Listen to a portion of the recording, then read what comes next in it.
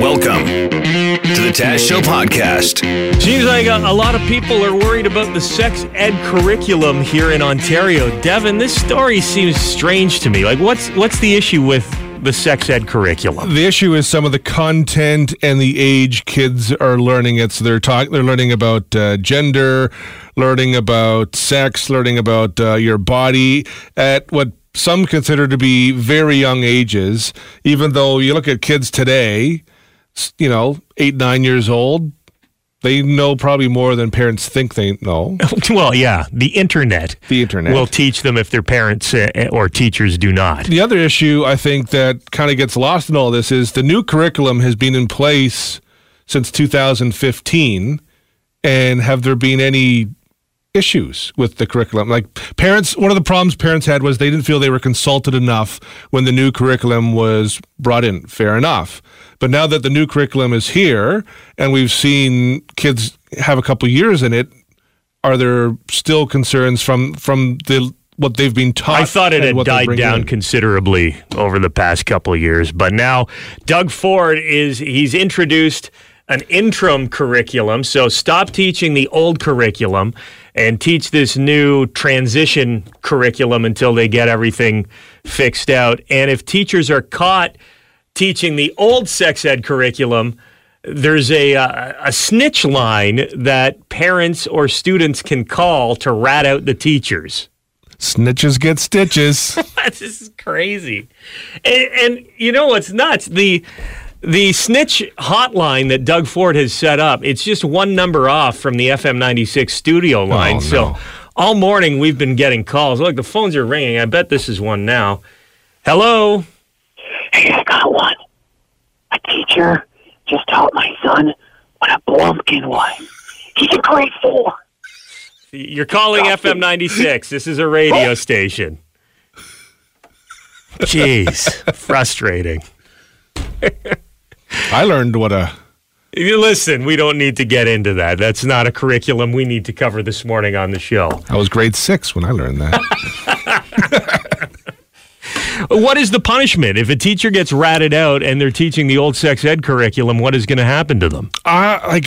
From what I was seeing, Ford wasn't being extremely specific. I have some teachers who are friends on my Facebook, and one was saying like she might need to set up a GoFundMe account to pay for fines and rent when she gets punished for teaching. Because she was saying, she's in Toronto, she was saying she's planning on teaching what the curriculum was in 2015, 2016. So there's a number of teachers out there saying, no, I'm not switching over. I'm staying with what I am. And even in Thames Valley, the board has said, we're sticking with what we've been teaching until there's a new curriculum.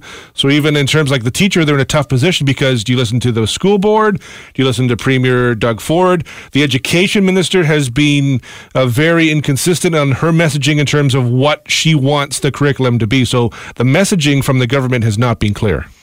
Sex ed curriculum in schools, hot topic right now. And the best way for parents to express their frustration isn't with the snitch line. I think it's with music. Grade 1, 2, 3, 4. I've got a son, he's in 4th grade. At the table last night, I don't believe what he said. When an egg is fertilized by a sperm, a fetus grows until it reaches full term. They taught my kid about private parts. They taught my boy about private parts. Teach him math or English, even art. Don't teach my son about private parts.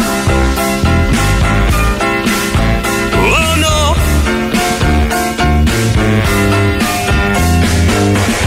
Maybe I'm being a little bit anal. I'll ask my son because he knows what that means now. He'll understand getting it in the rear if he ever pays taxes to a liberal premier. Taught my kid about private parts. They taught my kid about private parts. Teach him math or English, even art. Don't teach my kid about private parts.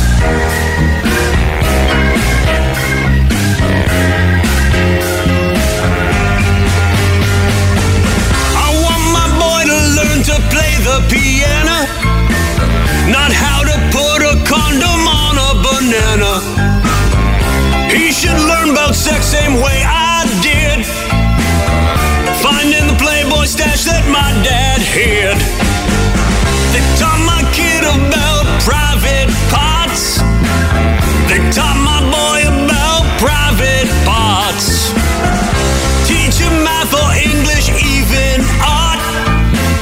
Don't teach my son about private parts. The Taz Show Podcast. Wanna see you peacock. Time for sports. Peacock's back, and we're talking football. I'm leaning towards the Browns. I think I'm jumping aboard the Brown bus to Cleveland. What about the... Yeah, it sounds a little disgusting. What'd you do last night? Took the Brown bus to Cleveland? Ew! I'm eating breakfast. What about the Tampa Bay Buccaneers? Yeah, they'll be my second favorite, and the Lions will be my third. That's just wrong. You're talking old bandwagon Taz here. The Browns, two we were teams. talking yesterday about how they are the hot pick in Vegas. People want to bet on the Browns because they're 60-1 to win the Super Bowl, and it's a pretty good payout. The team is better than it was last year, which isn't hard since they didn't win a single game. And another reason I'm thinking about cheering for the Browns is I'm really liking the offensive line coach, old Bob Wiley, there in Cleveland. They're doing Hard Knocks, the documentary, behind-the-scenes documentary series on the Browns. And this is offensive line coach Bob Wiley ranting about how stretching is for losers. Stretch is way overrated. Did you know World War I, World War II, all those guys that fought in that war, they did push-ups, jumping jacks, sit-ups, climbed the rope, and ran. But none of this fancy okay? Right? And they won 2 world wars. 2 world wars by doing jumping jacks, push-ups, and sit-ups. 2 world wars. You think they were worried when they're running across Normandy about stretching? Are you kidding me? A few people might have pulled a hammy. Well, let me see. Give me my rubber band so I can stretch to run across that. You got to be kidding me. Oh, I love that ridiculous logic. They didn't stretch at all. They won 2 world wars. We're trying to win a football game here. We should be able to do it without stretching. There's no difference at all. Those rubber bands are stupid. And if you look at this guy, he looks like Wilford Brimley's couch potato brother. Right. He does look like a man who has never stretched in his life. Yeah, well, his stomach has stretched quite a bit. But other than that... What a beauty. There's nothing more I love. I don't know if I love it is the right term, but Americans talking about how they single-handedly won both world wars, and they bring it up at any opportunity they can. They won the world wars. Canada didn't help at all. It's not. Britain. It's not like Canada was there first, and we just came in right at the end and took all the credit for it. We didn't need to stretch. You didn't need to stretch because you were barely in either war. How do you become anti-stretch? Like, what happened in your life where you don't want to just... Maybe because he can't reach his toes? I can't even see my toes. You want me to stretch down and touch them? Give me a break. What is this, Vietnam? Look at all these elites, these Democrat Hollywood elites with their Pilates and their yoga. I ain't stretching for nobody. Nobody, you hear me? Not even Hitler! You know, I did hear they did do a lot of stretching in Vietnam, though. That's why they lost. That's why they lost. Came back in shame. World War I, World War II, all those guys that fought in that war, they did push-ups, jumping jacks, sit-ups, climbed the rope, and ran. But none of this fancy okay? Right? And they won 2 world wars. 2 world wars by doing jumping jacks, push-ups, and sit-ups. 2 world wars. Today I learned stretching is fancy. They'd only stretch when they'd bend over to pick up their best friend's arm because it was blown clean off. Fancy stretches. The only thing they tried to stretch was the Western Front, and how'd that work out for you, Germany? No stretching! The Taz Show Podcast. Kurt Cobain's widow, Courtney Love, was pretty big back in the 90s. She had success with her band Hole. She went on to star in some movies, Oscar caliber stuff like The People vs. Larry Flint. Even so, this story's hard to believe. Kirstie Alley from Cheers. You know Kirstie Alley, right? Of course. Yeah. The brunette one. I think of her more as the Weight Watchers commercials now. Right, yeah. She did the Weight Watchers commercials after Cheers. Kirstie Alley is on the British version of Celebrity Big Brother, and she was sitting around talking with her celebrity housemates, and she said, quote, "I'm friends with Courtney Love, and this one time she asked me to dinner, and when I came, what's his name?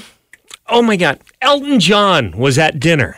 What's his name? It was only the four of us. So it was Courtney Love, Elton John, Kirstie Alley, and maybe Kirstie's husband at the time. I don't know. So maybe I'd believe that. Courtney Love's a musician. Elton John's a musician. I could see them making a connection.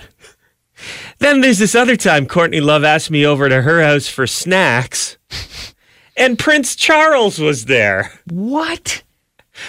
Prince Charles hasn't commented, maybe because he's hanging out with Billy Corgan and Courtney Love eating snacks. He's too busy. Imagine that. What?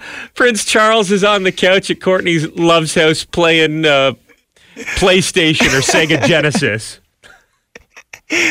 Invited me over to her house for snacks, and Prince Charles was there.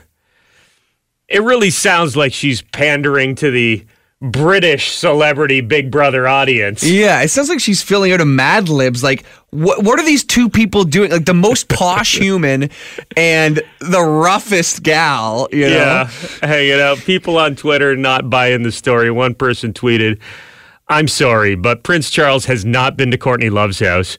Another said, "Is this fan fiction about Courtney Love and Prince Charles eating snacks?" Who knows, man? It could be true, but keep in mind, this is also something that Kirstie Alley said on the British Celebrity Big Brother. I did drugs for about 4 years when everybody, I went through the 60s and most of the 70s and never did drugs. And then I did coke and it was all over like for 4 years. I went, oh my God, I'm going to do this every day for the rest of my life. Really? And then cut to 2.5 years later, it just snagged my soul. Like Really? Nothing. It just kills your soul somehow. Prince Charles hanging out with Kirstie Alley and Courtney Love. You may want to take that story with a grain of Coke. But Jim, you'll like this. One of our listeners has sent us a conspiracy theory. Okay.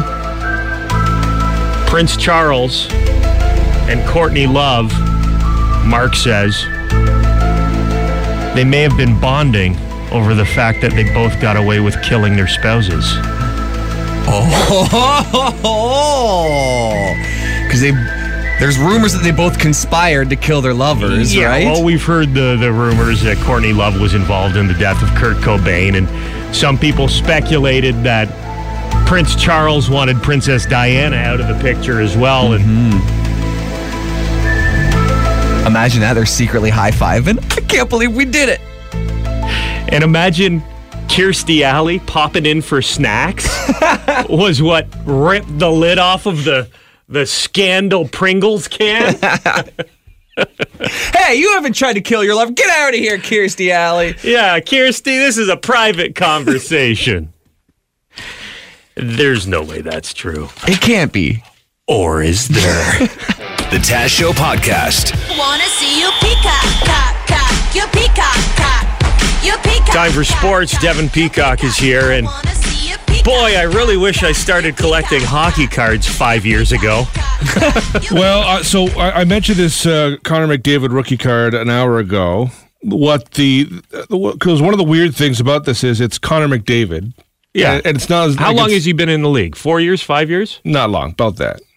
It's not like he's Wayne Gretzky rookie card we're talking about here. The thing is, this is an extremely rare cards. It's one of only 12 that were put into production. So only 12 of these cards out there. They only made 12, and it's a gold edition of the card. So I guess they have different levels and stuff. So And it's in good condition. it's in near mint condition. Ooh. Really? Something that's 3 years old is near mint. Well, it's pretty easy to if you don't put it into a casing right away, you put it into your pocket. It's pretty easy to twist up the sides. But if you're a card collector, then obviously you're going to put that card, knowing how rare it is, into a thing right away. Well, so it's right now. It's on eBay. It's selling the current bid is $22,450 US. That works out to just under $30,000 Canadian.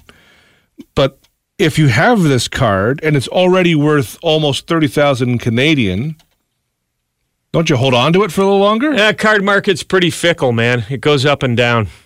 But Is that it's Connor true? McDavid. Yeah, it's totally true. But sure, it's like anything. It's worth whatever someone's willing to pay for it. Yeah. And who knows? In 5 years, maybe it'll be worth 5 times as much.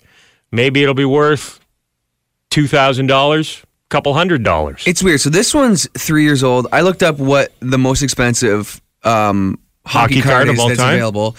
It's Wayne Gretzky's 1979 OPC card, and it's only $50,000. Wow. So that's the great one, and it's much older, like almost 50 years old, or maybe 40, whatever. But who cares? This one's already $22,000, half the price of Wayne. It seems skewed. It seems like sell it now if that's what it's worth. Oh, 100%. I'd take the money now. Yeah. I'd want to keep it. Like, It's not like comic books. It's not like Spider-Man where they're going to make movies about, well, they might make a movie, but, it's not going to quadruple in value. Here's Who am I worst to case, say? Here's Why- worst case scenario. He hurts his back at age 23 and doesn't play the rest of his career in the NHL, so he's kind of a lost case, and then you just spent $22,000 on a guy who played 5 seasons. Yeah, he fizzles out. Yeah. But to me, even if that happens, he's still Connor McDavid. Like he's still there's the mystique around him, Mm-hmm. and the thing that's driving up the value isn't necessarily his career. It's the fact there's only 12 of these cards out there. What if you want to put in a pool right now? And all you need is $19,000. If someone said, you can have a pool in your backyard if you give me that little piece of paper, I'd probably do it. It's a good reason to sell your Or card. you can wait. What if you get hit by a bus next week? Right? While holding the card and the card is destroyed. You just never know, Dev, is what we're saying. Make hay while the sun shines, right, Jim? Yeah. And we've got a call here for you, Jim. What's your name, sir? Tom. Tom, go ahead. You're on with Jim Kelly. Hey, Jim. Hey, how's it going? Not bad, you? Pretty good. I see you're saying that Gretzky card's worth $50,000. Yeah. That's his rookie card, right? 1979 OPC.